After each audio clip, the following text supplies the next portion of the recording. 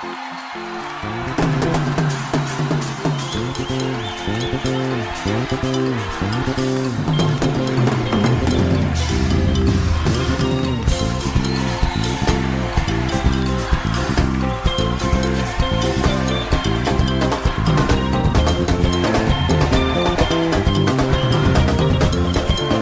up? Hey, my God is good, oh. Hey, my God is good, oh. Come on. Everything a double, oh. Promotion double, oh. Your finances double, oh. Your household double, oh. Your children double, oh. Education double, oh. Hey, my God is good, oh. What's up? Come on. Celebrate.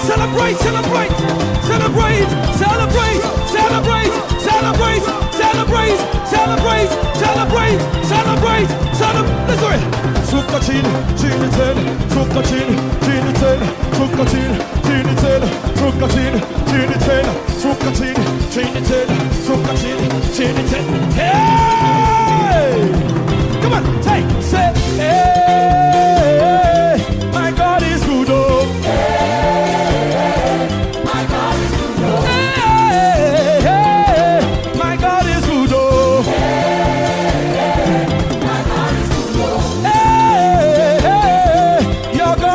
oh. The Columba no say what of me. Sambe Wamboyo. Sambe Wamboyo. Come on. Sambe Wamboyo. What's Sambe Wamboyo? What's Sambe Wamboyo? What's Sambe Wamboyo? Hey, Sambe Wamboyo. Come on. Sambe Wamboyo. Sambe Wamboyo. Look for 3 people and tell them Sambe Wamboyo. What's it? Sambe Wamboyo. Iyekelekele. Sambe Iyekelekele.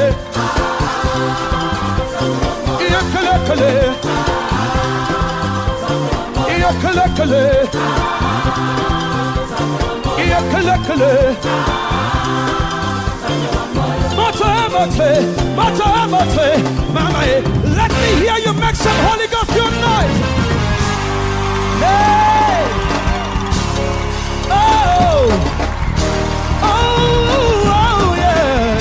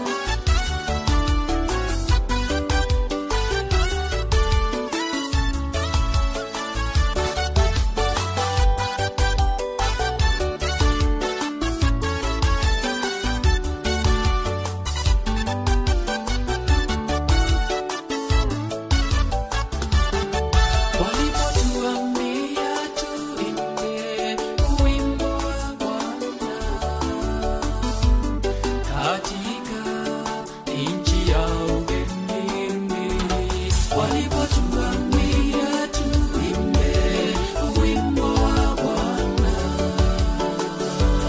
katika nchi ya ugenini, walipotuambia tuimbe wimbo wa Bwana katika nchi ya ugenini. Tungewezaje kuimba wimbo wa Bwana katika nchi ile ya ugenini? Tungewezaje kuimba wimbo wa Bwana katika nchi ile ya ugenini?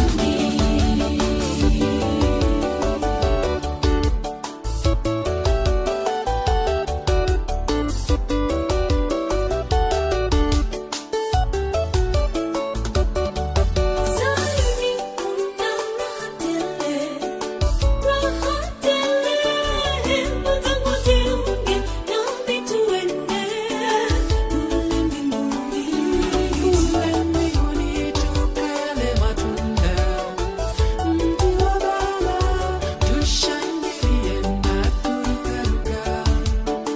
Kule mbinguni Tungewezaje kuimba wimbo wa Bwana katika nchi ile ya You can always reach us on 0729 816 420 or 0723 601721.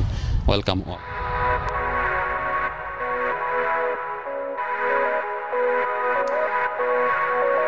Haya, mpenzi mtazamaji, shukrani za dhati kwa kuwa nasi na kujiunga nasi ili tukujuze mawili matatu katika kipindi cha leo cha The Morning Brief. Naitwa Masi Ontita na hapa ndani nipo na mwenzangu ambaye tunashirikiana naye. Videlis Moshoge, tuandamane hadi tamati.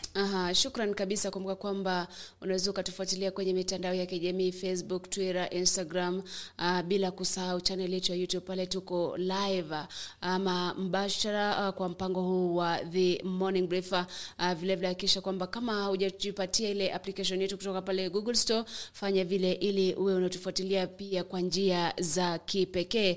Bila shaka kama you own a TV set, unajua si wengi wana own TV sets. Yeah. Unaweza ukaongeza AGR News TV kwenye Roku channel ili pia unatufuata kwa masaa 24 siku 7 kwa wiki. Bila kusahau tovuti yetu ni www.agrnews.co.ke. Karibu tuandamane nawe mpaka mwisho. Lakini Masi, before tuendelee, ukukumbusha kwamba katika mitandao ya kijamii upande wa Facebook utatupata kupitia Bagusi Global Radio, YouTube AGR News ama AGR TV. Hizo ndio channel zetu, unaweza kutana nazi pale uweze kushare nazi kwa njia ambayo ni moja kwa moja. Kwa kweli shukrani za dhati kwa yale yote ambayo umeendelea kufanya kwa niaba ya AGR. Jana tulizungumzia mambo mengi zaidi Videl, mambo ambayo yalikuwa yanahusiana na uchaguzi, matokeo, kupinga, kutopinga na mambo kama hayo. Na baada ya zile shutuma za wale makamishina wanne wa IEBC wakiongozwa na naibu mwenyekiti Juliana Cherera, kunaye Justus Nyang'aya, kunaye Francis Wanderi na pia kunaye Irene Masit, wote walikuwa ama walijiunga pamoja na kujitenga na matokeo yaliyotangazwa Agosti 15 na Wafula Chebukati ambaye ni mwenyekiti wa IEBC. Kwa haraka tu Videle, baadhi ya yale ambayo alizungumza kuhusiana na zile shutuma za akina Cherera. Before nisungumzie kuhusu yale ambayo Wafula Chebukati ambaye ni commissioner mkuu ama chairman katika tume ile ya uchaguzi ya IEBC, ningependa Masi tupitie yale ambayo yamepewa vipaumbele katika magazeti yetu siku ya leo. Tukianzia na gazeti la The Standard, wanasema kwamba they wanted to force for a runoff. Najua hilo ndio limekuwa likizungumziwa tangu jana, na nadhani kwamba hilo ndio swali ambalo umeniulizia. Gazeti la Standard linasema kwamba wale walikuwa wanataka kuforce, walikuwa wanataka kulazimisha ili Kenya iende katika runoff, warudie uchaguzi. Hiyo ni maneno ya Wafula Chebukati. Nikiangalia gazeti la The Daily Nation, nasema kwamba IEBC turns into a farce poses trade accusations. Hayo bado wanazungumzia hayo kuhusu uchaguzi ambao uliweza kufanywa August 9. Nikiangalia gazeti la The Star nasema kwamba Kalonzo Wetangula battles for speaker positions. Hilo ni swala pia ambalo tutazungumzia. Tutazungumzia hilo pia. Naona Taifa Leo anasema kwamba Ruto aweka historia. Nadhani historia wanazungumzia ni ile alikuwa anasema kwamba tumemalizana mambo na dynasties. Tumeingia mambo ambapo kila mmoja yeyote anaweza kuwa kiongozi popote pale. Nadhani hilo ndilo gazeti la Taifa Leo linajaribu kuzungumzia kwamba Ruto aweka historia. So nirudi kwa swali ambalo ulikuwa umeniulizia kwamba Wafula Chebukati, chairman wa IEBC, alikuwa amenyamaza for 2 days actually. Aliweza kuzungumza jana, na kuzungumza kwake ni ujumbe ambao aliutuma specifically to media houses. Aliweza kuzungumza akisema kwamba hafla ilienda sawa, na ukumbuke kwamba the president elect William Samoei Ruto alikuwa gazetted kama president elect. So aliweza kuzungumzia shutuma zile ambazo 4 commissioners of IEBC waliweza kuzungumza wakisema kwamba Wafula Chebukati hakuwa transparent, he was somehow opaque. So akasema kwamba wale kama commissioner 4 walikuwa wanataka uchaguzi urudiwe, waende runoff. Kwamba walikuwa aware, they are aware, walikuwa wameelezwa yale ambayo yanaendelea, walikuwa wameelezwa vile ambavyo numbers zilikuwa zinaingia. Ni vile tu wao wenyewe walikuwa na interest zao, na walikuwa wanataka Kenya iende katika uchaguzi ama runoff. Hayo ndio yale ambayo aliweza kuyazungumza kupitia ujumbe wake ambao alituma katika vyombo vya habari. Kwa kweli mwenzangu, tukizungumzia swala hilo, unajua mwisho wa siku iwapo washtumu wale makamishna 4 kuhusiana na ile swala, basi itabidi adhibitishe kwamba yale ambayo ameyasema ni ya kweli. Wakati ule upande mwingine pia unasema kwamba hawakuhusishwa hata kidogo katika kule kutali yale matokeo ya urais. Na kwa kweli kuna swala ambalo linichekesha, nadhani pia uliona zile video za jinsi ambao ulikuwa nasoma yale matokeo mpaka unajiuliza kwani kipi kilikuwa kinaendelea hapa. Nilikuwa naomba I wish you Glava ungepata zile ndio msikilizaji pia naye aelewe. Masi si at least when you are talking si unajisikia unazungumza nini. Unajua niliona mtu anasoma kwamba invalid votes zile ambazo ama valid votes zile ambazo ziliweza kupigwa, lakini ukijumuisha zile ambazo mgombea fulani alipata, zile ambazo mgombea fulani alipata, zote zinazidi zaidi zile ambazo ni valid votes. Sasa unashindwa mwenye alikuwa anasoma hakuwa anajisikia ama ajui anasoma nini jameni. Ndio maana kwa kweli ni kizungumkuti, lakini hatujui tutaeleza vipi, kwa sababu kwa kweli hatuna maelezo. Hata mimi nimeshangaa tu kwa sababu ile idadi inakuwa inakanganya kidogo. Unapata kwamba idadi ni kubwa zaidi ya wale watu ama watu ambao walipiga kura. Lakini mtazamaji na msikilizaji, tukirejelea hili swala la Chebukati, anasema kwamba wale makamishna walitaka kushinikiza the rerun ama uchaguzi kurudiwa jinsi umesema. Na kwa kweli labda tukigo by the sentiments of the 4 commissioners, walisema kwamba kuna zaidi ya kura 1142 ambazo iwapo zingeangaliwa vizuri zingeleta utofauti katika matokeo ya uchaguzi. Labda hamna mtu ambaye angefikisha 50% uongeze moja. Kwa hivyo ni swala ambalo kwa kweli itabidi wale ambao ni wajuzi wa siasa na hisabati waangalie vizuri, ili labda waje na way ya kuexplain whatever Cherera is saying and whatever Chebukati is saying.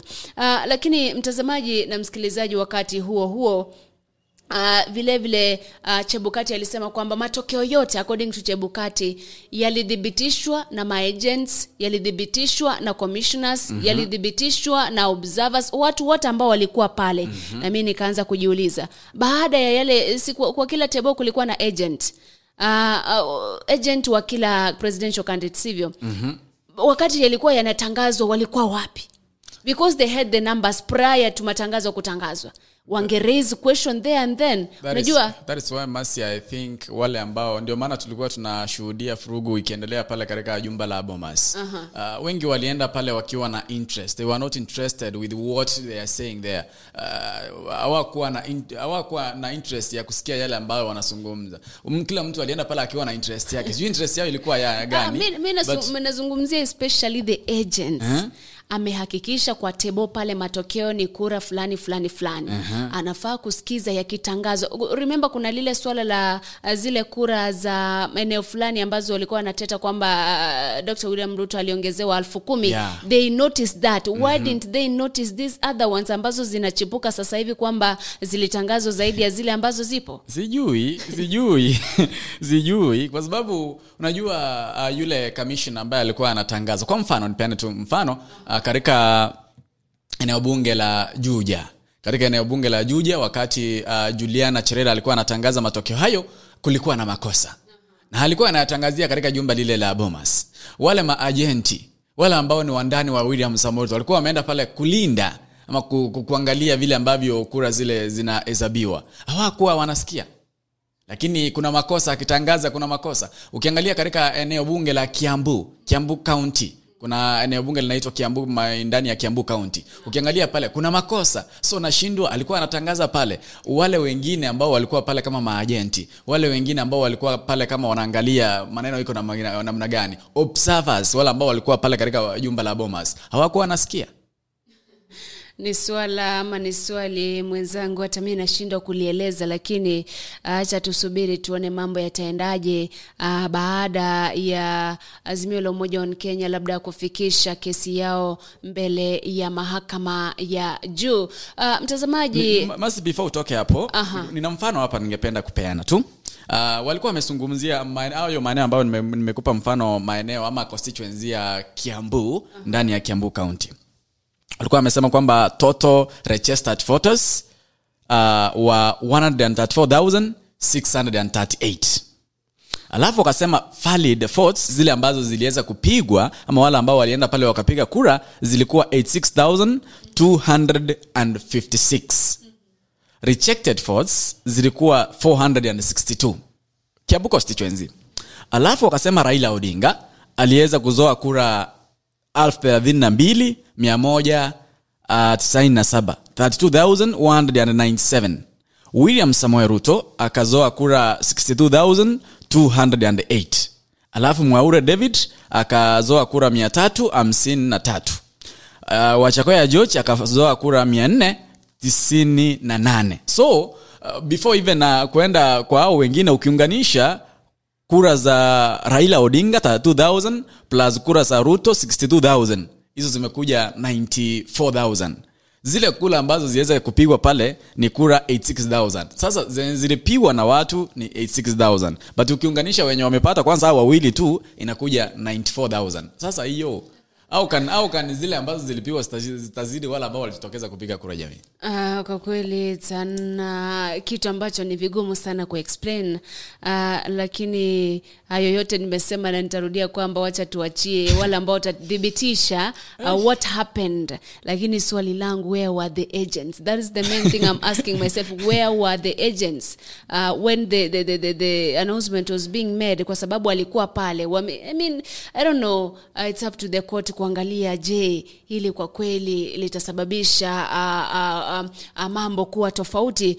Lakini mtazamaji na msikilizaji, bado tukiswalia tu katika lile swala, Chebukati bado kwa kwa ile ripoti yake ama kwa ile barua yake alisema yeye kazi yake ni kutangaza matokeo ya urais, mshindi ni nani, na hakuna mtu yeyote pale katika IEBC ambaye amepatiwa ile mandate ama kazi ya kutangaza yale matokeo, akiongeza kwamba kwa kweli walishauriana, walizungumza pamoja, matokeo walishirikiana, na vile vile akisema kwamba mamlaka ya kutangaza rais hawezi kugawanya na mtu mwingine kwa sababu is the only person ambaye amepewa ile kazi ya kufanya vile. Anaweza akashauriana nao lakini hawezi kuwagawia mamlaka ya kutangaza, you know that. Kwa hivyo ni swala tu ambalo linakuja huko upande mwingine pia wakiteta wakisema kwamba Chebukati amezungumza yale ambayo amezungumza ni uongo, is misleading Kenyans,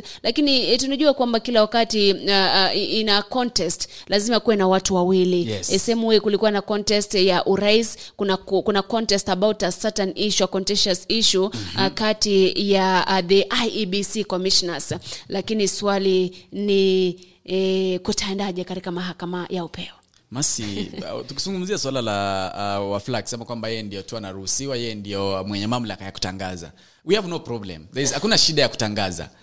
But what are you unatangaza nini?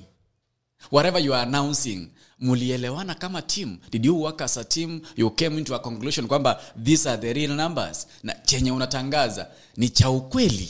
You know, umezungumza ndio ni cha ukweli ama si cha ukweli. We are dwelling on this issue for a very long time. Kulingana na Chebukati aliwashirikisha in the tallying and every other process. Sasa kama for example from the start these people just decided kwamba wata break out, hakuna kitu ungefanya kwa sababu if at all ndio walishirikishwa katika tallying and stuff, then they could have provided the alternative numbers ambazo labda to them they think are the correct ones. Now Masi, a simple question. Assume you are in the contest. Wewe ulikuwa mmoja wa hao ambao ni wenye walikuwa wanawania kiti cha urais.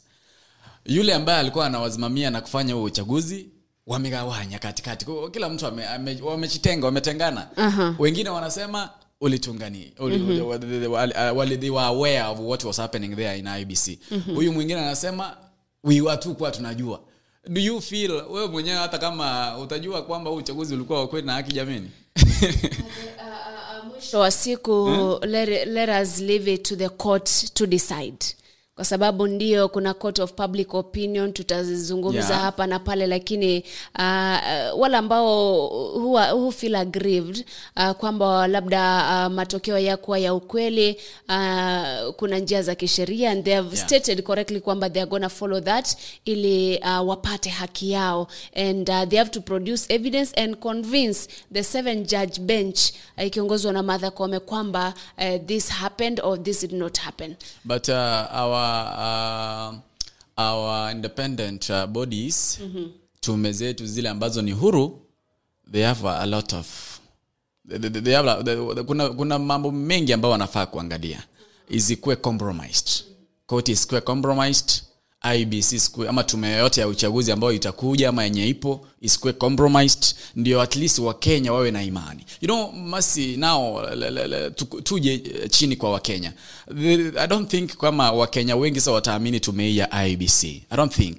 So kwa sababu ya hizi vitu ambao tunaona, mara ukiona Bomas pale kuna furugu kidogo, mara unasikia wengine wamejitenga wanasema hii haikuwa na hii. We need to trust these bodies. So they have to work extra to ensure that Wakenya wanaiamini ama wanawaamini wale viongozi ambao wanafanya kazi pale. Lakini nikuulize tu, unaamini mahakama? Ule the independence of the judiciary? Yeah, naiamini. Basi kama unaamini basi mambo yataenda sawa. But why should we go there? Why can't we? Mbona tuende kwa kila mara tuende kwa mahakama jameni? Si tume ya IEBC kwetu huru. Yani mbona kila saa tukienda uchaguzi lazima iende? Tume ya IEBC ni huru, it's very independent, lakini kulikuwa na mgawanyiko, you know. Huo mgawanyiko umekuja inaonyesha kwamba it was not independent. And previously tumeona kwamba hata kura zipigwe vipi, kuna sehemu ambayo haikubali. Kwa hivyo this was expected. That is why even before there's Azimio la Umoja wa Kenya watangaza kwamba they gonna seek legal justice, walisema walijiandaa already, wakasema sisi mahakama yetu iko pale Milimani, tumeweka kila kitu, anybody who was any grievance then akuje kwetu, and that is why there is the law. Why mbona hii doubt inakuja Masi? It is just because hawa ambao walikuwa wanaandaa uchaguzi wao wenyewe hawaelewani. you know. Unapata tu room of doubt, yani kila mtu anapata room of doubt, kwa sababu wangekuwa wako pamoja, wanafanya kazi pamoja, wanajitetea wakiwa pamoja, I guess ingekuwa sawa tu, Wakenya wangekuwa na imani nayo. But sasa wale ambao walikuwa wanaandaa uchaguzi wao wenyewe waelewani, wanasema kwamba the election was compromised, it was opaque. Sasa unajua jina inatamba katika mitandao ya kijamii ni opaque. Unajua sioni haja ya kutumia opaque badala ya transparent. Barenwe mtazamaji na msikilizaji, ni mambo ambayo labda tutazungumza kuanzia sasa mpaka kesho kutwa until mahakama iamue which way to go. But wacha tuachie hilo swala hapo because we can discuss it like for forever. But pia mtazamaji na msikilizaji, tukisalia kwa ABC, kumbuka kwamba Chebukati pia in that letter alitangaza kuahirisha uchaguzi wa zile sehemu ambazo haukupigwa, eneo bunge la Kacheliba, eneo bunge la Pokot South, eneo bunge la Rongai, eneo bunge la wapi pale Kitui Rural, kuna kaunti ya Kakamega pamoja na kaunti ya Mombasa, na vile vile kwenye maeneo ya udiwani mawili, moja ni Embakasi na ingine iko sijui ni Nyikal kule. Kwa hivyo mtazamaji na msikilizaji, Wafula Chebukati alisema kwamba wao already wameangalia jinsi ambavyo maafisa wa IBC walikuwa treated, wengi walikuwa harassed, wengi walipotea, mpaka akatoa the example of the slain arrow wa Embakasi East, akisema kwamba wanataka kuhakikisha kwamba kuna usalama wa maafisa wao ndiposa waandae tarehe mpya ya uchaguzi. Sijui hili swala to those people ambao walifaa kufanya uchaguzi Jumatatu wiki ijayo, ambayo ilikuwa tarehe 23 iliyoratibiwa uchaguzi ule utafanyika. Sijui kivyako utazungumzaje hilo? Nikizungumzia mambo na uahirishaji wa kupiga kura katika maeneo, kwanza nisungumzie maeneo makubwa ama county, nikizungumzia katika county ya Mombasa na county ya Kakamega. Baadhi ya wakaaji wa maeneo hayo hasa katika county ya Kakamega, nimzungumzie mjumbe ambaye ni Caleb Kostani. Anaitwa Caleb Kostani kweli, anaitwaje yule Caleb somebody? Kuna mjumbe ambaye ni kutoka maeneo ya Western anaitwa Caleb, I don't know kama ni Kostani, kuna Caleb fulani aliweza kuzungumza leo asubuhi, akaweza kusema kwamba IBC inahujumu maeneo yale. Hawataki kwamba wanataka kuhujumu maeneo ambayo ni ngome za Azimio la Umoja wa Kenya. Aliweza kuzungumza leo asubuhi akasema kwamba IBC kuna njama ya kuensure kwamba hakuna vote turnout, haitakuwa watu wale ambao watajitokeza kupiga kura hawatakuwa wengi. Alisema kwamba hiyo ndio njama ambayo tume ile huru ya IBC imeweza kupanga kuensure kwamba yale maeneo ambayo ni ngome za Azimio la Umoja wa Kenya kama Kakamega na Mombasa, wale ambao watajitokeza kupiga kura hawatajitokeza kwa wingi. Vile vile niliona katika kaunti ya Mombasa Abdul anaitwaje Abdul yule ambaye nimgombea kiti cha ugavana, Abdul Swamad Sharif aliweza kuzungumza pia jana, akasema kwamba IBC na njama ya kuhujumu ama ya kuensure kwamba wale ambao watajitokeza kupiga kura si wengi katika maeneo yale ya ngome ya Azimio la Umoja wa Kenya. Na on the same note, by the way, asubuhi ya leo Abdul Swamad Sharif Nasir ambaye anawania kile kiti cha ugavana pale Mombasa amejitokeza akasema huenda akaelekea mahakamani kupinga lile agizo la IBC la kuahirisha tena ule uchaguzi, akisema kwamba ndio inahujumu uhuru wa wale ambao ni wapiga kura. Kwa hivyo ni swala pia tutakuwa tunafuatilia tuone, je, katika yale ambayo yamefanyika, je, wanaenda kuahirisha ama atafika mahakamani ili kupinga lile agizo la Chebukati. Lakini unajua honestly kuhusiana na hili swala, angalia kuna kesi ambayo itafikishwa mahakamani, and look at the political space vile ipo. Je, kweli ingekuwa vema kwa IBC kuandaa uchaguzi maeneo yale? Mimi haikuwa vema. Kuniradhi yule ambaye nilikuwa namzungumzia anaitwa Caleb Amisi, mjumbe. So haikuwa vyema, lakini sasa unajua haya yote yamekuja kwa sababu ya kutojipanga kwa IBC. You cannot tell me IBC waliweza kuorder karatasi zile za kupiga kura, sikaja hata hawako kufungua waweze kuconfirm. Hiyo ni fault yote. Mimi kwangu kama Vidal na si kama AGR nitaweka maoni yangu kwamba IBC ndio iko na makosa kubwa sana. hawakuwa wamejiandaa vizuri kwa sababu karatasi zilikuwa printed, hawakuziangalia waona kwamba hizi karatasi za ugavana katika county hii, hizi karatasi za wao wenyewe hawajiamini. You have ordered something from a certain company, inakuja wewe unaweka tu kwa nyumba kwa swacha ikaa hapo nitaitumia mwezi fulani. Unajua kisheria zile karatasi zinafunguliwa wakati zinapelekwa maeneo tofauti. Ndio zilikuja zikaekwa pale na zikuja in like a week later, zilikuja like 2 days and then zinafaa kupelekwa maeneo ya county, zipelekwe kwenye maeneo ya bunge and stuff like that. Kwa hivyo tuwezi tukasema kwamba IBC ilikuwa na makosa. Kosa ambalo labda nitasema ni lile la kuchukua ballot za Kitui zikapelekwa Mombasa. Lakini the printing was not on the IBC side, but it was on the confirmed. IBC inaandaa uchaguzi. Before you say anything, they went there, they confirmed that everything was okay. Now when they karibu tena kwa awamu nyingine tukirudi baada ya madukani.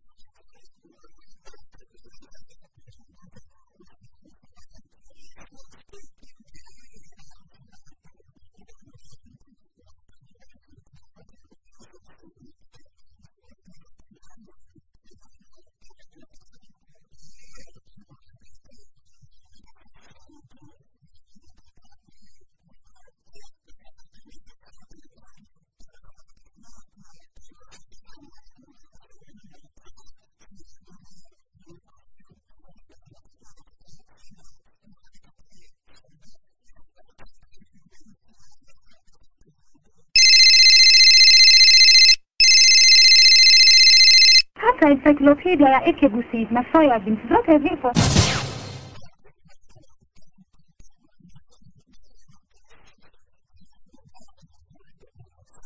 Nairobi Supermarket.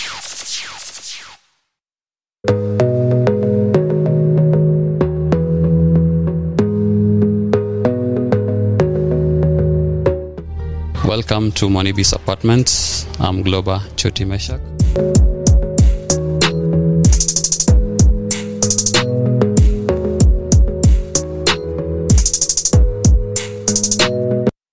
Monibis is located at Tasia Embakasi off 75 Road where you're headed to Utawala. We have a 3-bedroom house that can host you for a day, a month, a week, and you'll feel comfortable.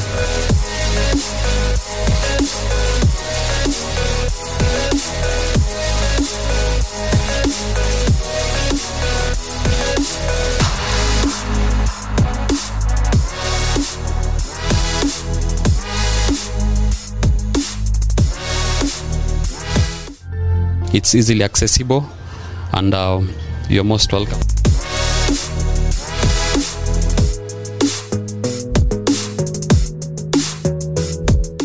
You can reach us on 0729 816 420 or 0723 601721. You can always reach us on 0729 816 420 or 0723 601721. Welcome all. Asante sana, karibu tena kwa hii awamu nyingine ya kipindi hiki, na mengi yamefanyika, lakini kabla sijakujuza yale ambayo ni awamu hii ya pili, Videl naangalia mmoja pale kwenye ukurasa wa Facebook, anasema good morning, anaitwa Sylvia Nyamusi.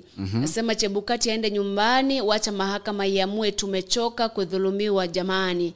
Ni wapi iliandikwa kwamba kabila mbili ndio zitaongoza kesho mpaka Mungu jamani?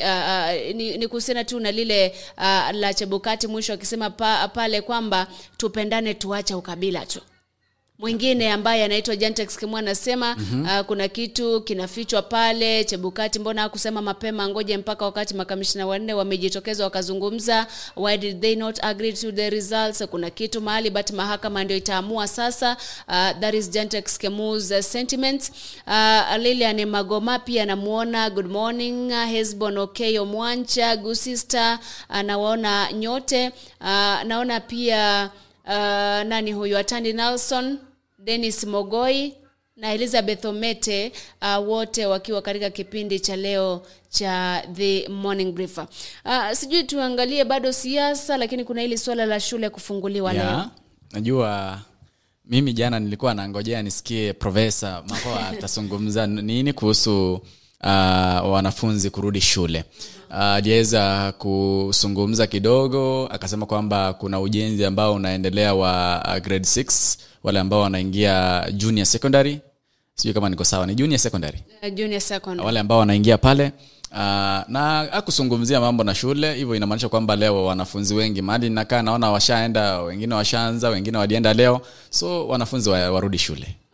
Kwa kweli jana tulizungumzia hili swala kwa mapana na marefu, lakini unajua Chebukati, wengi wa wazazi walikuwa wanataka kujua kama unaona kuna hii petition ambayo itaelekea pale mahakamani, wenda labda iwapo kulingana na uamuzi wa mahakama, iwapo kutakuwa na marudio ya kura, kutaendaje, ile kalenda ya elimu itaendaje. Lakini Magoha alihakikisha walimu kwamba atafanya mazungumzo na wizara tofauti, miongoni mwao wizara ya usalama wa ndani na washikadau tofauti ili kufikisha ama kuwafikiana zile hatua ambazo zitachukuliwa ili kusiwe na vuta ni kuvute katika ile kalenda ya masomo ya mwaka huu. Na kuna kitu kimoja ambacho alizungumza, alisema in his opinion, kwa maoni yake, it could have been possible, it's possible yeye aachwe aendeshe hii, najua tenure yake inaisha. Acha aendeshwe, afanyishe grade 6 mtihani, class 8 na form 4, then mtu mwenye anaingia aanze the fresh year January kuelekea na mambo mengine. Sijui utazungumziaje hili? Unajua kila serikali ina watu wake. Serikali ikiingia inaingia na watu wake. Kama Daktari William Samoei Ruto ataona ni sawa kwamba Magoha aendelee na kazi, itakuwa ni sawa. Itakuwa ni sawa tu. Unajua unazungumza vile kwamba itakuwa ni sawa. Anyway, ni maoni yake. Hakulazimisha mtu.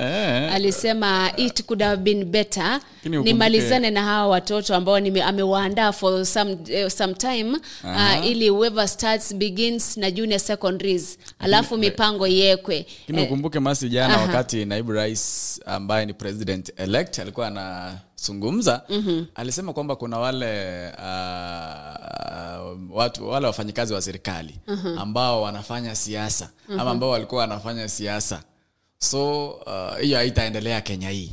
So which means yule yeyote ambaye wewe unamjua alikuwa mfanyikazi wa serikali na alikuwa anafanya siasa, sidhani kama anaweza hudumu katika serikali yake. Unajua pia kuna compromise in every situation. Huenda wakaelewana, lakini hili ni swala ambalo linakuja. Magoha akizungumzia juu ya elimu, remember the Mudavadis were saying watafutilia mbali CBC in case wanaingia afisini. Kwa hivyo bado kuna tashwishi kuhusiana na hilo swala in case the president elect kuwe sworn in na achukue hatamu ya uongozi. Lakini najua kwamba kila swala litakuwa na majibu ya kwake. Mtazamaji na msikilizaji, wakati ambapo chaguzi ambazo zilikuwa zimeratibiwa kufanyika tarehe 23 ziliahirishwa, Magoha alisema kwamba hawatatoa wanafunzi shuleni because of those elections. Kwamba they have to talk with IEBC, watafute mahala mbadala ambapo watafanyia ule uchaguzi, ama hiyo siku wanafunzi waende wacheze wakae huko nje uchaguzi ukifanyika. And I'm asking myself, the way unapata polling station some, unapata kwamba kuna vurugu pale, mambo kama haya, kutakuwaje? Na Masi, if we remember 2017, the same thing happened.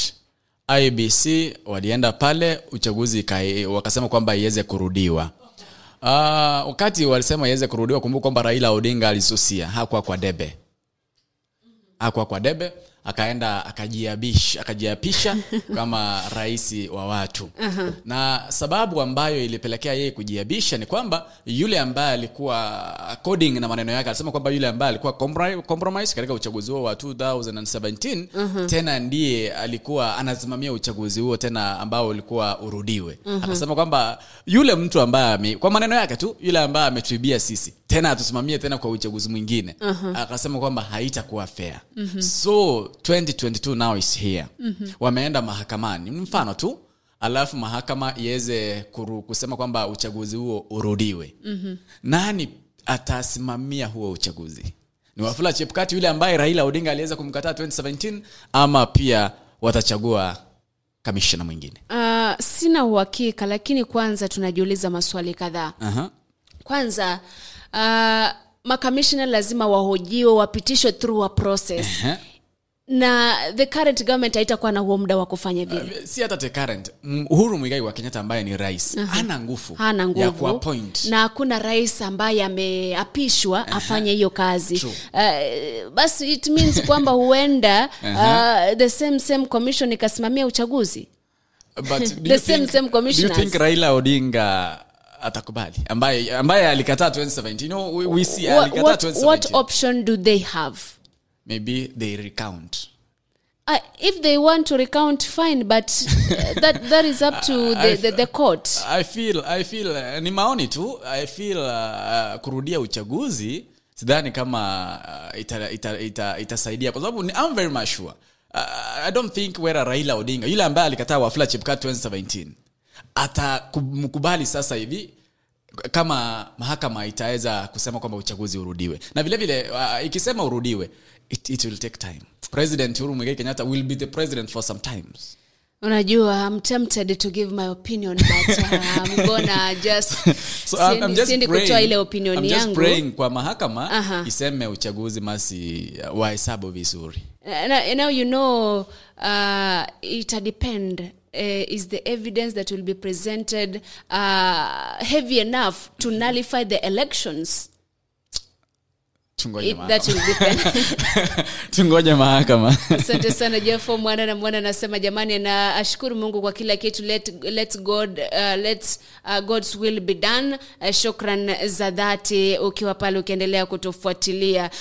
Tuzunguke 360 turudi kwa vile vikao ambavyo vilifanywa jana na muungano wa Azimio la Umoja wa Kenya pamoja na muungano wa Kenya Kwanza. Kikao cha Kenya Kwanza kilifanyika katika makazi ya naibu rais ambaye ni rais mteule Dr. William Ruto katika eneo la Karen. Na pale wabunge ama viongozi wote ambao walichaguliwa except MCAs walihudhuria. And wakiwa pale various leaders addressed the gathering, wakizungumza kuhusiana na the numbers that they have, wakizungumza kuhusiana na mambo ambayo wanatarajia yafanyike, wakizungumza kuhusiana na jinsi ambavyo mambo yataendeshwa. Labda kwa haraka tu nilimuona naibu rais ambaye ni rais mteule Dr. William Ruto akisema kwamba wakiwa pale walikuwa na wabunge 10 ambao ni independent who joined them. So far wakisema kwamba they have 163 MPs and now if you add the 10 independent ones, they want to control the National Assembly and stuff. Alizungumza na kwa kweli niliona wale ambao ni independent walisimamishwa, unahesabu 1 2 mpaka 10 and remember those are 10 out of the 12 independents and then kwa wanasema kuna 163. Je, unafikiri kwamba huu baba ambao unaendelea between Azimio la Umoja kwamba we have the majority MPs, what's going on? Mimi sijui. Ndio kwa sababu you know, when you listen and re-listen to what Kenya Kwanza they're saying, wanasema kwamba they are commanding all bunge zote, bunge la kitaifa, Senate, na pia wanasema kwamba magovernors wako nao wengi. Ukiangalia katika ile sehemu nyingine ya Azimio la Umoja wa Kenya, Martha Karua ambaye ni mgombea mwenza wa Raila Odinga katika Azimio la Umoja wa Kenya aliweza kuzungumza there before, si hata jana, aliweza kuzungumza there before. Anasema kwamba they are commanding national parliament ya bunge, na pia akasema kwamba Senate naye alikubali, akasema kwamba wale wenzetu wametushinda na mmoja. Sasa sijui hao wanasema, jana aliweza kuzungumza akasema kwamba we command National Assembly. Unajua hao wengine wanasema pia they so I don't know who is sasa hawa wengine hawajatoa numbers zao ni ngapi, lakini walikuwa juu ya Kenya Kwanza by 3 MPs. These were 169, these were 162 159. Sasa ukiongeza hawa 10 wapo kwa kweli watajiunga ama watajihusisha na Kenya Kwanza, then probably wataenda kuwa na majority. Na vile vile kumbuka kwamba there are those 12 MPs that will be nominated and pia wao katika yale masuala ya bunge they might decide to associate with whichever coalition that is in case Kenya Kwanza still makes the government. But unajua kuna wale ambao ni watakuwa nominated, those also count. But staki masi tuamini sana our independent. Our independent staki tuamini sana. So we'll know about this independent MPs wakati wako na mswada pale bungeni. Ama wakianza bunge rasmi ndio utajua kwamba our independent. Unajua they may just come. Wanaweza kuja kutest waters hapa kuna kitu mzuri kweli. Tena kesho waona hapa upande mwingine. So sasa tusitrust sana our independent. So let's talk about wale ambao kwanza wamechaguliwa na Wakenya. And then after which tutaangalia wale ambao wameteuliwa. Unajua wale ambao wameteuliwa kama umeteuliwa hapa itabidi ukae hapo tu. Naam. So independent kwanza tuwaweke kando kidogo. They have a question mark. Unajua unasema kuna question mark lakini sijui, lakini nilimuona Dr. William Ruto akisema kwamba akiwaambia wale viongozi ambao wamechaguliwa kwamba sasa mmechaguliwa, mmepatiwa the powers. Now you have to make sure that you work for the people, make sure that the responsibilities you've been given unazifanya kwa njia ambayo ni sambamba. Akisema kwamba and be accountable, kwa sababu alisema with responsibility comes accountability. Ni yale ambayo aliyezungumza pale akisema kwamba pale katika they nominated 2 people, 2 members ambao watakuwa katika ile kamati ya kuhandover. Iwapo everything will stay as it is, ya kuhandover ile rais transitional thing ile. So ni pia wali nominate 2 people, na vile vile wali Dr. William Ruto alisema kwamba he'll make sure that he works so that no one is left behind kwa ule mfumo wake wa bottom up. Na vile vile aliwahusisha ama aliwataka sana wale viongozi wa Kenya Kwanza saizi wasijihusishe na siasa. He called unto them to be professional, na kusema kwamba wale ambao waliwachagua wanafaa kuwafanyia kazi jinsi ambavyo walichaguliwa. Vile vile alisema kwamba katika zile chaguzi ambazo ziliahirishwa, the Mombasa, the Kakamega, the Kacheliba and stuff, kwamba wale viongozi wachangie kuhakikisha kwamba wanatoa ushindi katika zile chaguzi. Na bila kuongeza zaidi, viongozi tofauti walizungumza. Nilimuona Moses Kuria akasema kwamba I can't believe we even won. I can't believe. Sijui tumsikize tu kidogo kabla tujaendelea kuzungumzia yale ambayo yalizungumziwa pale Kenya Kwanza Alliance. For this historic achievement, and let me say that this is not an ordinary achievement. This is indeed an extraordinary achievement. If you look at the circumstances under which we have gotten this victory, indeed there is God in heaven. And nothing encourages me when I see especially the new members of parliament who have been elected. It is really a manifestation of the hope we have in this country. You made the people of this country believe. I know there are some members here, like my good friend Kibolek, who still can't understand how they are members of parliament yet. Indeed, there's a God in heaven. And many more. Nothing makes me proud than seeing some people who have, really struggled. Honorable Jamatia, Honorable Kiborek, the member for Mgwen, and many more who are members of parliament because William Samoei Ruto gave people of this country a chance to believe. As we celebrate, let me say, with a word of caution, that we have a lot of expectations from Kenyans. And we are taking over government and this administration within, very difficult circumstances. You know the level of debt we have in this country. Kwa kweli ukimsikiza na yazungumza Kuria, ni kwamba kuna baadhi ya watu ambao wametafuta viti kwa muda mrefu, lakini walipopatiwa chance wakashinda, hata wao wenyewe hawaamini kunaendaje. But about presidential winning, what he has said, hapo bado sijui kama kutakuwa 207, so bado they have not won yet because kuna kesi pale mahakamani. Bado unajua Azimio haijapeleka kesi pale, but we hope that kuna kesi itapelekwa pale mahakamani kwa sababu ile mahakama imeweza kuprepare, and the same na Raila Amolo Odinga alisema kwamba they'll follow all the channels, legal channels. So bado about them winning hiyo nitaizungumzia baada ya kama kuna kesi itakuwa pale itaamuliwa. Kwa sababu sasa William Samoei Ruto is the president elect, si president, atakuwa sworn in. Kwa mahali ambapo amezungumzia kuhusu wale ambao wamekuwa wakitafuta viti kwa muda mrefu, nikipeana mfano Daktari Boni Halwale. Hao ni wale ambao wamekuwa wakijaribu, lakini kwa sasa hivi ukiangalia wengi walifanya kitu inaitwa comeback. Wengi walikuja katika uringo wa siasa. Hiyo ni bahati kwao, na nawaambia kwamba wafanyie wa Kenya yale ambayo waliwatuma wafanyie. Ati wasema ni bahati. Ni bahati, unajua ni bahati tu. Hiyo si bahati bana, watu walijitokeza wakapiga kura. Lakini mtazamaji na msikilizaji, sometimes tuna a side bite ambayo tunasema tu, tuna joke, tuna cheka tu.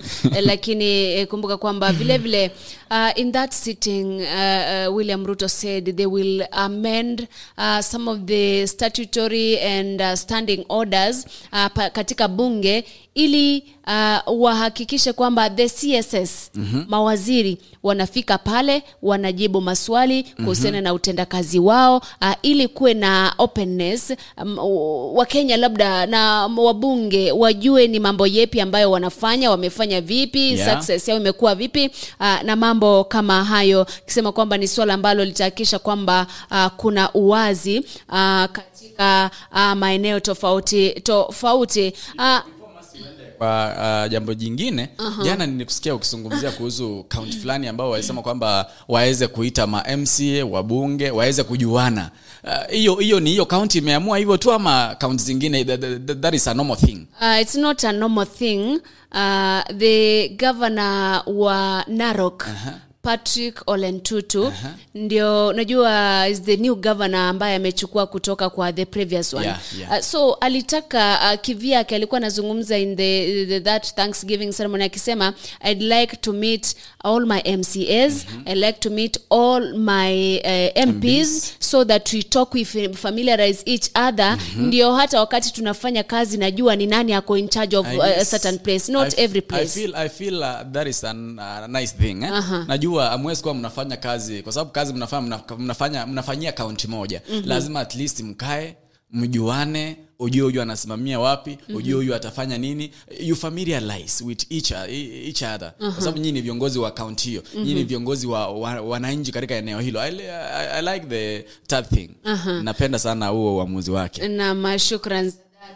Lakini sijui kama county zingine zitakopi ama kila mtu anajipiganie. Lakini with the way labda if the president elect is sworn in, the way naona haya mambo ya uwazi, it means lazima hao watu watakutana in one way or another. Kwa sababu lazima kama ni gavana hakikisha kwamba kuna uwazi kwa maeneo bunge, kuna uwazi katika awadi na mambo kama hayo, which is good. Hiyo ni hatua nzuri, ndio at least watu wafahamiane. Najua basi shida ni ile sehemu zingine watu wako na ile, mimi nikiwa Azimio I cannot just meet governor kwa sababu ni mtu wa Kenya Kwanza. Kwa sababu mimi niko Azimio siwezi meet MP kwa sababu ni mtu wa UDA. Hizo siasa hizo ziko sehemu nyingi sana Kenya. Remember kwamba governor is the president of the county. So akikuita okay, if you were elected na really you want to work for the people who lazima utaitikia huo wito. Do you think, an example I'm just giving you, do you think Simba Arati ambaye ni elected governor akimuita Silvano Siosoro wataweza kaa wasungumze?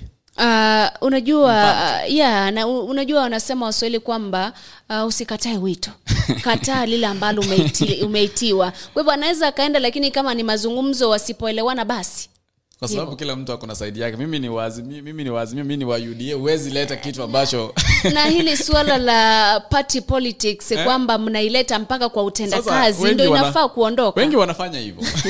Ndio maana tuendelee. Yeah. Anyway, mtazamaji na msikilizaji, kama kabla tujarudia lile swala la ama kile kikao cha Azimio la Umoja One Kenya, kumbuka kwamba Rigathi Gachagua pia alizungumza katika kile kikao, naye akasema kwamba bado kuna baadhi ya maafisa wake, viongozi wake ambao wana kwa intimidated, wanaogopeshwa, wanashtushwa, akisema kwamba serikali iache harassment and intimidation, ukisema kwamba wakichukua hatamu ya uongozi yale mambo yatakwisha. Na kuna kitu ambacho nilikuwa nataka nikijue zaidi. Unajua ulizungumza kuhusiana na the independence of institutions. Remember Dr. William Ruto alikuwa anazungumza kuhusiana na state capture. If everything stands, I'm really nataka nione how he will deal with the institutions. Kama pia yeye atazifanya zimfanyie kazi ama ataziwacha zikuwe independent jinsi ambavyo alikuwa amesema kwamba atazitengea fedha, zijitengenezee sheria, mambo kama hayo. Masi, don't expect anything new. I'm just saying, we have expectations. Now, will those expectations be met or not? But these people that we are talking about, that is Raila Odinga and that is William Samoei Ruto, these people have just not come from heaven. Hawajatoka mbinguni waje Kenya. These people have been there. These people have been in government. These people have been doing one to frame the government. So, for me, as Fidel, I'm not expecting anything new from all these people. Those who are just techniques za kutafuta kura. Walikuwa wanaongea and at least wasikize. I like the strategy that William Samoei Ruto used to campaign. I like it. I like the way he was campaigning. They want to rule. They want you to hear them. Wanaweza kuambia Masi, nataka nikujengee nyumba pale kwenyu. Nikichukua hivi the first 100, I'm waiting for the first 100 days.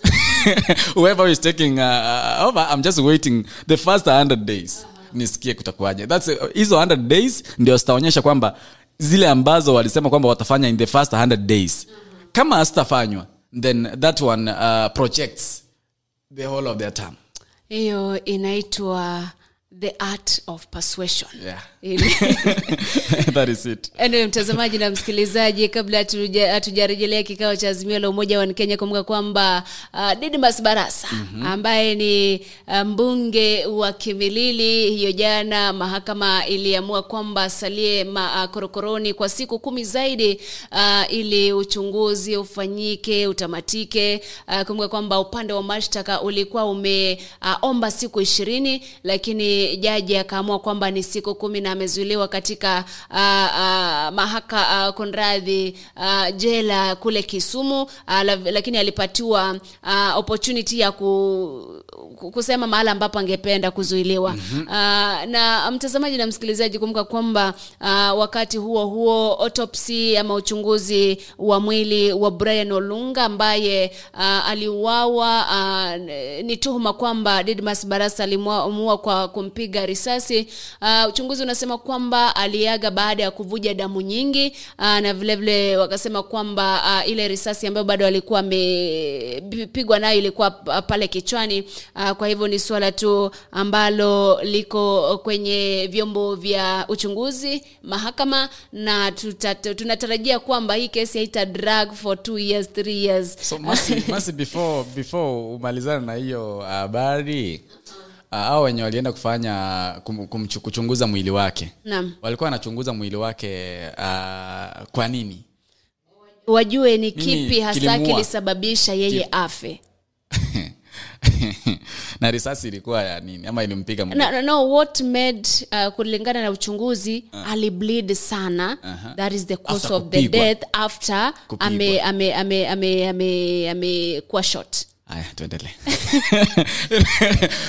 Actually I used to ask myself such questions kwamba tunaona fulani amedungwa kisu and then uchunguzi unafanywa. Now what caused, ndio unajua kwa sababu unaweza ukadungwa kisu usife, sivyo? But after umedungwa kisu, what caused that? Labda kile kisu kilienda kikapita kwa roho ama kwa liver, that is now the main cause of death after umefanywa kitendo fulani. Lakini si umedungwa tu kisu. Alafu umekufa. Ndio nakwambia kwamba unaweza ukadungwa kisu sife. Sawa tu.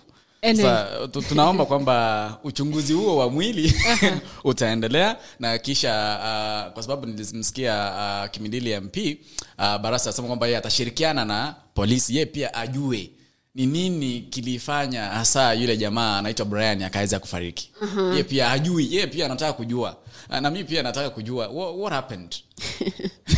Mtazamaji na msikilizaji, tukisalia pale, kila Mkenya anataka kujua, lakini wakati mwingine unashangaa. Let us leave that to the investigating authorities. Kwa sababu hata yeye ajui. Hata yeye ajui. Ndio maana jana tulisema kwamba kuna ile sheria ya innocent till proven guilty. Kwa hivyo let us wait. Anyway, mtazamaji na msikilizaji, on the same note, the autopsy ya the returning officer wa Embakasi East ambaye aliuawa, inasema kwamba alikufa kwa kunyongwa, na alipatikana na majeraha mengi zaidi, na uchunguzi ule ulifanyika katika hospitali ya Oloitoktok. Kule ni jambo ambalo liliibua hisia kali zaidi, Chebukati akiwa miongoni mwa wale ambao walitaka uchunguzi ufanyike, chama cha mawakili hapa nchini LSK. Na remember kwamba the IPOA by the way imeanza kuchunguza wale maafisa ambao wali abuse their powers during the elections. Kwa hivyo ni masuala tu ambayo uchunguzi lazima ufanyike, ukamilike, ili tujue ni kipi ambacho kilifanyika. Niliona katika mitandao ya kijamii wengi wakifananisha kifo chake na kifo cha yule ambaye alikuwa ameaga 2017. Anaitwaje yule ambaye alikuwa anasimamia IT? Msando. Chris Msando. Niliona unajua walikuwa wamesema kwamba alikuwa amekufa kifo cha uchungu sana. Na niliona katika mitandao ya kijamii wengi wakifananisha yale ambayo Msando Chris aliweza kuyapitia 2017 na yale ambayo David aliweza kuyapitia juzi tu. Kama kuna inaambatana, lakini tunaomba kwamba wale ambao wanafanya uchunguzi waweze kuharakisha, isiwe inadrag iende mpaka 2025. Wanaendelea kuchunguza. Wachunguze, watupe habari kwamba what next and who did it. Lakini kumbuka kwamba katika ile kesi ya Msando uchunguzi ulikamilika, na kuna hukumu ambayo ilifaa kutolewa ambayo haijatolewa mpaka sasa hivi. Hukumu bado hivyo, perpetrators hakuna hata mmoja. Unajua wanaweza wakawepo, lakini kuna ile hukumu either 10 years 40 years haijatolewa. Mtazamaji na msikilizaji, wakati ambapo tunaendelea kukujuza, sijui tuelekee pale kwenye break tu kwa dakika moja, pia sisi tumeze mate kidogo. Before tuende pale, mimi unajua masi sasa hata nikiitwa nikuwe returning officer, hata kama ni wa polling station, sidhani kama anaweza jiafele kwa sababu nimeanza kuwa na wasiwasi. Usiwe na wasiwasi. Nakwambia kwamba uchaguzi ambao utakuja mambo huenda yakawa sawa. Tukisema uchaguzi ambao utakuja, sijui utakuja sawa tu, lakini mimi hiyo kazi sitafanya. Nimesema mimi mwenyewe kama Vidal sina urafiki na mambo na uchaguzi. Haya basi, mtazamaji na msikilizaji, tukutane baadaye katika awamu ya mwisho ya kipindi hiki cha The Morning Brief, lakini kwanza acha nikupeleke pale Ramiz Works.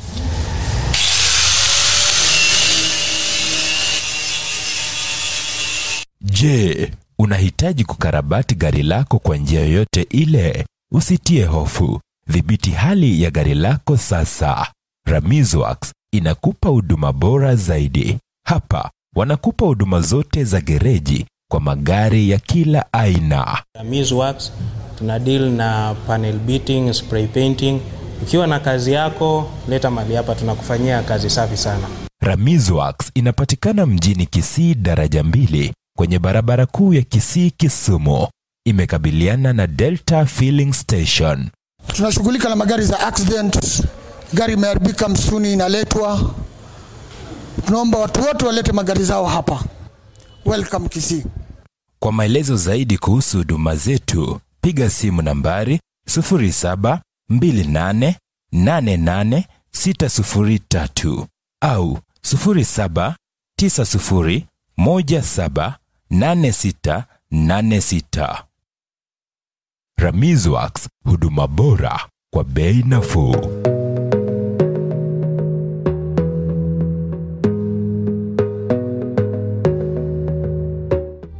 Welcome to Monibis Apartments. I'm Globa Choti Meshak.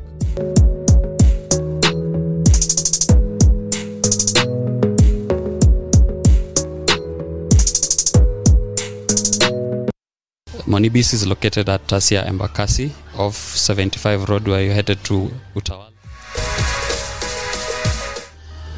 We have a 3-bedroom house that can host you for a day, a month, a week, and you will feel comfortable.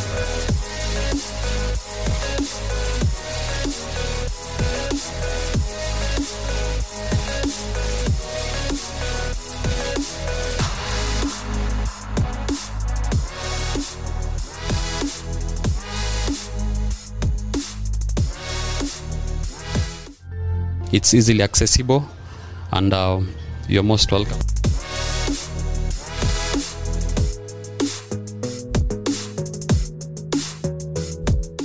You can reach us on 0729 816 420 or 0723 601721.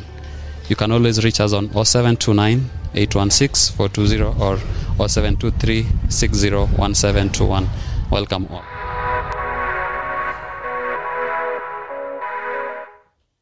Thelathini dakika saa 3 sasa Afrika ya Mashariki. Msikilizaji, mtazamaji, kumbuka kwamba katika mitandao yote ya kijamii, upande wa Facebook unatupata kupitia Bagusi Global Radio. You can like our Facebook page. Upande wa YouTube tupata kupitia AGR News ama AGR News TV, ili uweze kuzungumza nazi kwa njia ambayo ni moja kwa moja. Kumbuka kwamba kuna program nyingi ambazo huwa streamed ndani ya Bagusi Global Radio, na vile vile unaweza pata radio yetu kutoka upande wa Google Play Store and App Store. Download our radio app ili kupata vipindi vyetu vyote ndani ya AGR FM.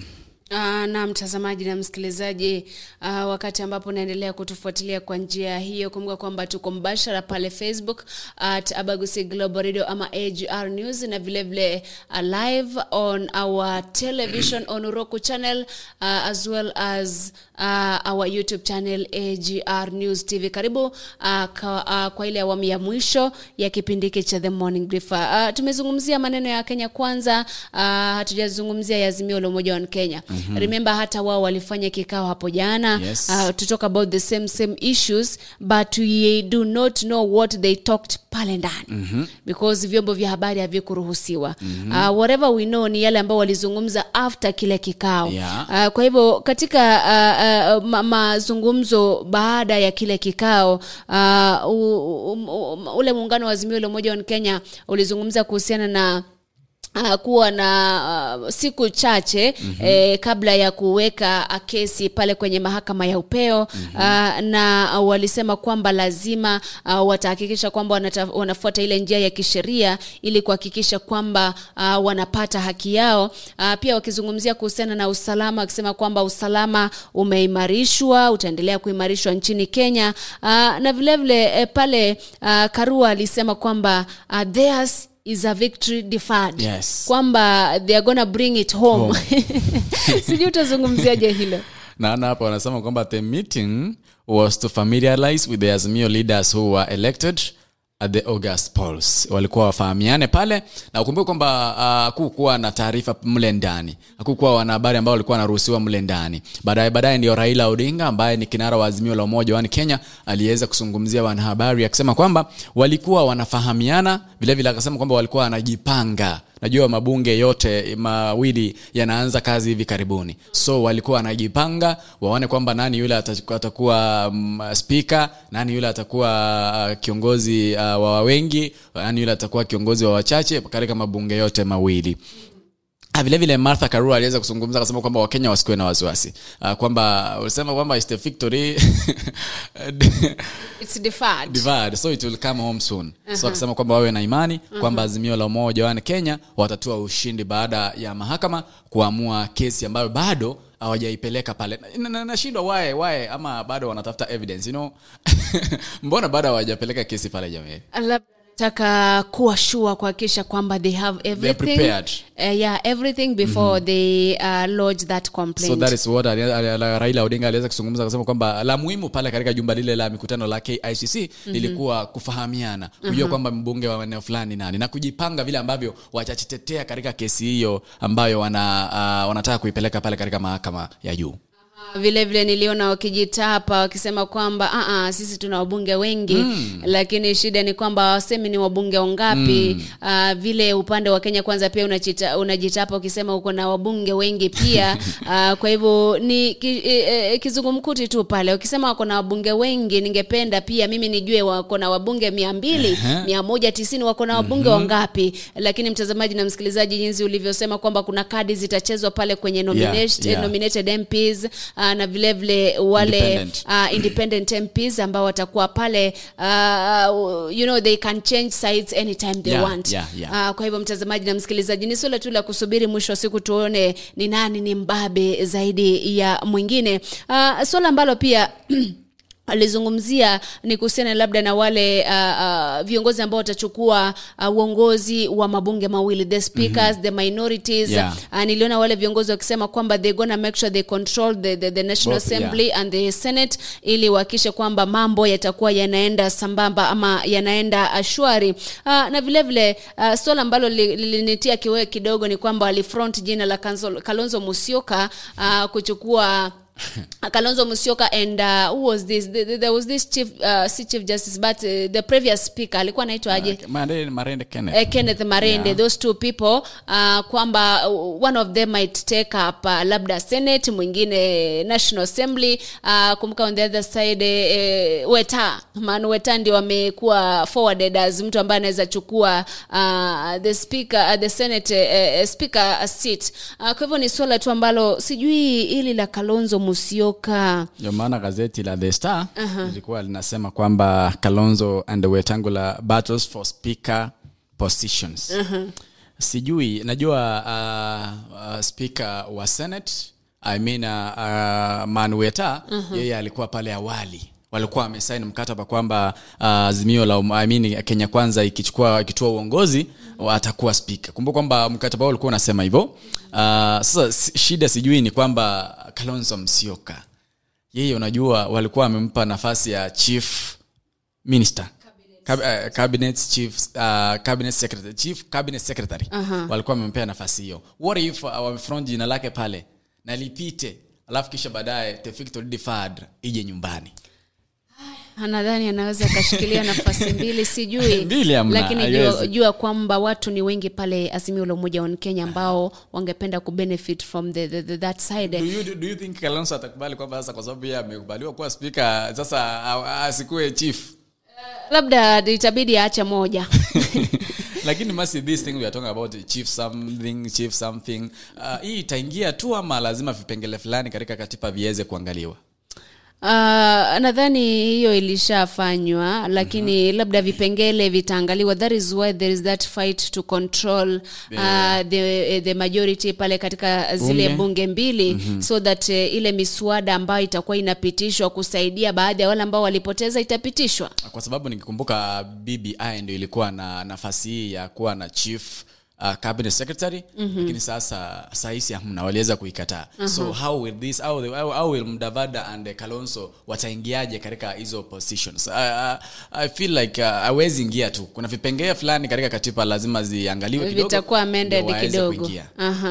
Mtazamaji na msikilizaji, ni baadhi tu ya yale ambayo yanaendelea kutukia katika maeneo tofauti, na kumbuka kwamba tutaendelea kukujuza. Again, the president elect alikuwa afanye kikao na MCA wote ambao walichaguliwa kupitia Kenya Kwanza. Kwa hivyo tutatarajia kufuatilia tuone mambo yataenda vipi. Kabla tujaingia swala la mwisho ambalo nataka tumalizie, ningependa tuende pale Tanzania. Kuna swala Rais Samia Suluhu Hassan alizungumza pale ambalo kwa kweli mimi liliniacha tu nikicheka. Akisema kwamba wakati ambapo anafanya inspection of the parade, lile gwaride, aligundua kuna wanajeshi wengi wako na vitambi. Wako na pot bellies.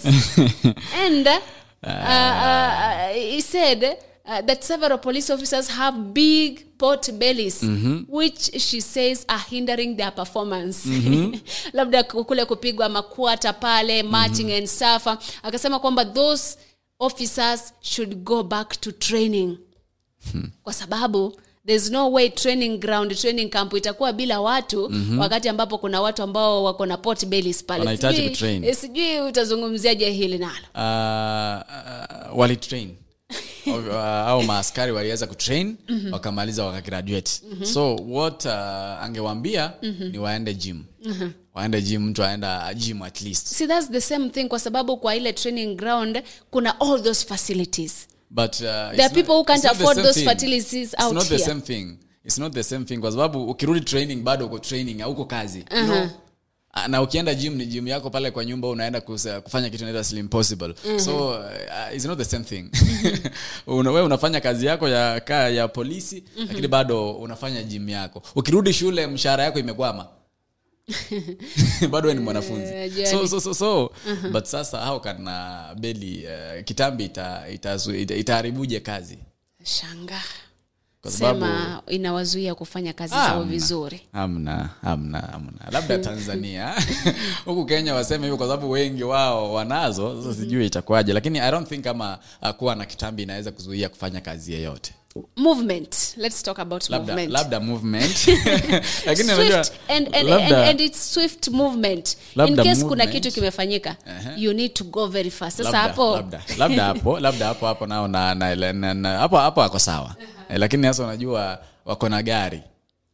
Sasa hapo magari wamerelax sana. But anyway, ni mambo tu aliyozungumza Samia Suluhu Hassan, rais wa taifa la Tanzania, muungano wa Tanzania, lakini hayo ni ya Tanzania. Ni kurudisha hapa Kenya kwamba viongozi wa kidini walifanya mkutano na rais mteule Dr. William Ruto, wakisema kwamba walizungumza kuhusiana na vuta nikuvuta ambayo inaendelea baina ya miungano hii miwili, muungano mmoja ukisema unaelekea pale mahakamani, na vile ikakashifu vuta nikuvute baina ya makamishna wa IEBC kwamba inaleta picha mbaya hata kwa wananchi na watu wengine, hata viongozi, akisema kwamba wale ambao walishindwa wafuate njia za kisheria, wale ambao walishinda wadumisha amani, wote wadumisha amani, na vile wakisema kwamba they are gonna try their best kufanya kikao na Raila Amolo Odinga and President Uhuru Kenyatta ili wajaribu kufanya mazungumzo tu kuhakikisha kwamba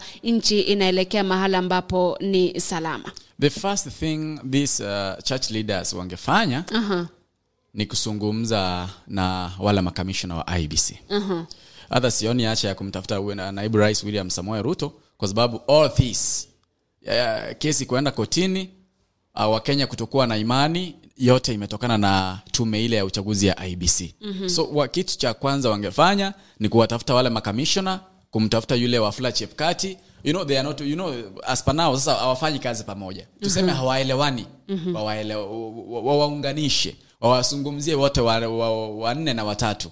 Anaitwa Marjan Hussein Marjan. Yule wawalete pamoja, kwanza waanzie tume ya huru ya IEBC. Wawazungumzie kwa sababu wao ndio wameleta uoga, wao ndio wameleta hofu kwa Wakenya. Sasa watu hawana imani na ile tume ya IEBC.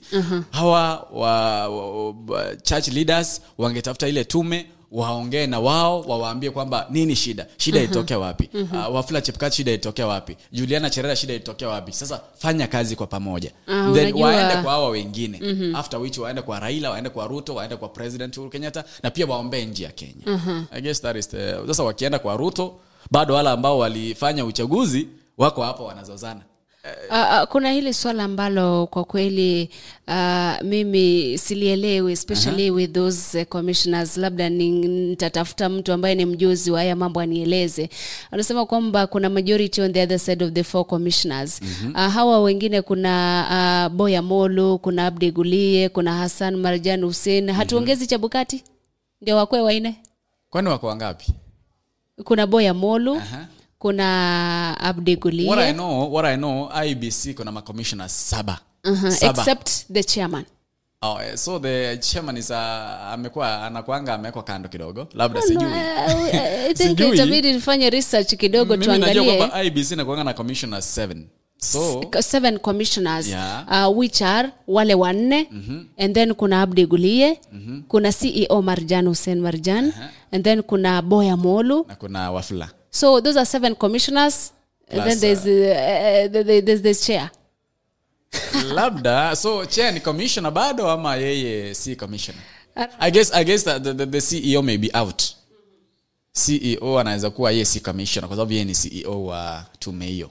Sidhani, I guess yeye anakuanga hayupo amweki ndani.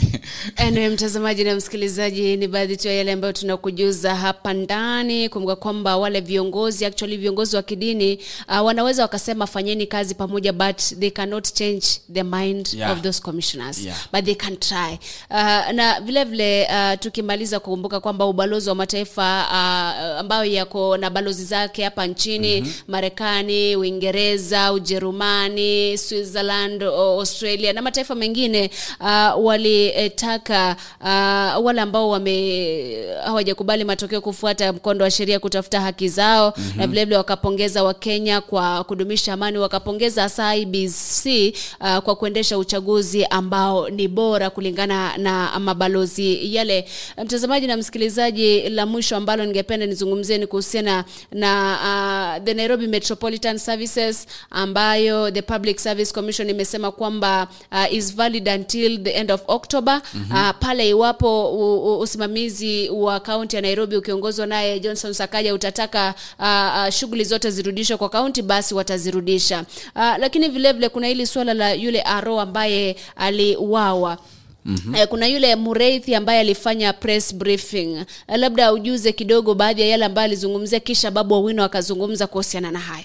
Francis Mureithi alikuwa mgombea wa kiti cha ubunge katika maeneo bunge ya Embakasi East. Kumbuka kwamba mpinzani wake ambaye ni Wathi alikuwa Babu Owino. So Mureithi Francis aliweza kuzungumza jana, akaweza kusema kwamba mshukiwa wa kwanza ambaye anafaa kuwa kama nitasemaje, mshukiwa kwa Kisungu anaitwaje? Suspect wa kwanza ni Babu Owino. Aliweza kuzungumza mambo mengi. Alisema kwamba kuna vile ambavyo Babu Owino aliweza kuzungumza pale awali, lakini kumbuka Babu Owino pia alijibu akisema kwamba yeye alikuwa ashawin, na alikuwa ashawin kwa landslide. Sasa yeye hakuwa na ubaya, hakuwa na chochote na yule commissioner. Sasa lakini Francis Mureithi alisema kwamba yeye ana ushahidi kwamba Babu Owino ni mmoja wa suspects. Hayo ndiye aliweza kuyazungumza. Labda tumsikize anavyoyazungumza pale Babu Owino kabla hatujaamalizia kipindi cha leo cha The Morning Brief. Yote iko sawa. Kwa hivyo tungekuwa na intention ya kuua huyu mtu, mbona sikumuua before? Mbona niue huyu mtu saa zile nimeshaona nimeshinda election? Kwani mimi ni wazimu? Hata muenda wazimu hawezi fanya kitu kama hiyo juu atakuwa na furaha sana. In fact anaweza kufa juu ya furaha. Hii maneno ya kusema watu wameua mtu yaachane na hiyo upuzi. Kitu ya pili, kulikuwa na election ya president, kulikuwa na aspirants wa president, kulikuwa na election ya governor, aspirants walikuwa, kulikuwa na winner, kulikuwa na losers, kulikuwa na election ya senator, kulikuwa na winner, kulikuwa na losers, kulikuwa na election ya women rep, kulikuwa na winner, kulikuwa na losers, kulikuwa na election ya MP, member of National Assembly, winner, losers, MCA, winner, losers, which means that kwa hii election ya Embakasi East kulikuwa na over 50 aspirants. Si kweli? Over 50 aspirants from president to MCA. Mbona ni Babu Owino ndio wana point ameua mtu, na Babu Owino ndiye alipata the highest number of votes kushinda election ya president, kushinda ya governor, kushinda ya senator, kushinda ya women rep, kushinda ya MCS. So hii upuzi huyo jamaa achane nayo. Mimi maneno ya koti, kama nataka kwenda election petition, alinipeleka kotini 6 months, alinipeleka high court 6 months, court of appeal. Na mtazamaji, ni zile tu Babu Owino akizungumzia zile tuhuma ambazo zilizungumzwa na Francis Mureithi ambaye alikuwa mpinzani wake katika kile kiti cha ubunge wa Embakasi East. Lakini mwisho wa siku najua swala hili liko before the investigative authorities, before the DCI, before the police. Kwa hivyo uchunguzi unaendelezwa, na bila shaka iwapo kuna mtu ambaye alihusika na kifo cha yule returning officer, maafisa wa IEBC, basi tachukuliwa hatua kulingana na sheria. Baroso Eva Francis Mureithi akona evidence pia anaweza present katika ama andike statement aseme kwamba Babu Owino ni mmoja wa washukiwa wala ambao wanatuhumiwa kwamba waliweza kuhusika na kifo cha Mr. David ambaye alikuwa returning officer. Mtazamaji, naona kwamba zimekatika dakika 52 baada ya saa 2 kunradhi saa 4 saa 3 majira ni Afrika Mashariki. Sijui na la ziada pale la kuwajuza kabla tujatamatisha hapa ndani. Unajua Masi, sijui mbona Wakenya wana wasiwasi na uchaguzi. Niliona watu bado maeneo fulani bado hawajafungua biashara zao, bado watu hawajarudia maisha yao ya kawaida. I don't know what they are waiting. Sisi tulijitokeza tukapiga kura. Sasa mambo mengine yale ambayo sasa unataka kungoja itakuwa aje, hiyo sijui mbona inawahusu. Sijui mbona Wakenya wengi wanajisumbua na hiyo maneno eti kwamba kesi itatoka namna gani, sijui president elect, sijui mmoja ambaye atakuwa rais. So long as you just came out, you voted, just other things, wewe rudi kwa maisha yako ya kawaida. Niliona sehemu mbalimbali watu wengine washarudi katika maisha yao ya kawaida. Maeneo ya Siaya pale kulikuwa na furugu pale Migori, lakini jana niliona watu wamerudia maisha yao ya kawaida. Niliona pale Kisumu na wanafunzi warudi shule. Hayo ndio naweza zungumza kwamba Wakenya warudie hali yao ya kawaida. Warudie hali yao ya kawaida wakingoja matokeo ya ama maamuzi ya. Isiwasumbue sana vile ambavyo walikuwa wanangoja matokeo ya urais. Unajua hiyo isiwasumbue sana vile ambavyo walikuwa wanangoja matokeo ya urais. Hii itaenda tu mdogo mdogo. Kwa sasa Azimio la Umoja wa Kenya bado hawajapeleka kesi yao pale. So utangoje sasa, usiende kwa shamba, usiende kufungua duka lako. Kitambo wapeleka hata kama next week, but they have up to Monday. So wangoje mpaka shule ni Monday wapeleke. Wangoje for 14 days kesi. Yani si utalala njaa jamani. Mtazamaji na msikilizaji, ni wasia tu kwamba wewe rejelea kazi yako mapema. Na by the way, tumeona kwamba viongozi tofauti wamejitokeza wakisema kwamba usalama upo. So do not be afraid kuenda na kufungua biashara kako kuelekea kazini unless umepatiwa likizo. Kama wewe ni mfanyakazi kampuni fulani, elekea pale kazini, kwa sababu kesho pia yahitaji zile fedha, unahitaji kulipa bills ili maisha yako yaendelee. Kufikia hapo namuona Spinika kama Bonareri Ruth, Margaret Nyaberi, kuna Vincento Ocheng ambao wamejumuika nasi. Na washukuru zaidi kwa kuungana nasi kuanzia tulipoanza pale. Ila kwa sasa turuhusu tuondoke. Naitwa Masiontita hadi hapo kesho. Usikimbie, unaharakisha ukienda wapi? Kuna mambo mengine ya kufanya. Muda wetu bado tunataka kama 3. Masi, kuna mwanaume fulani hapa kwenye naishi.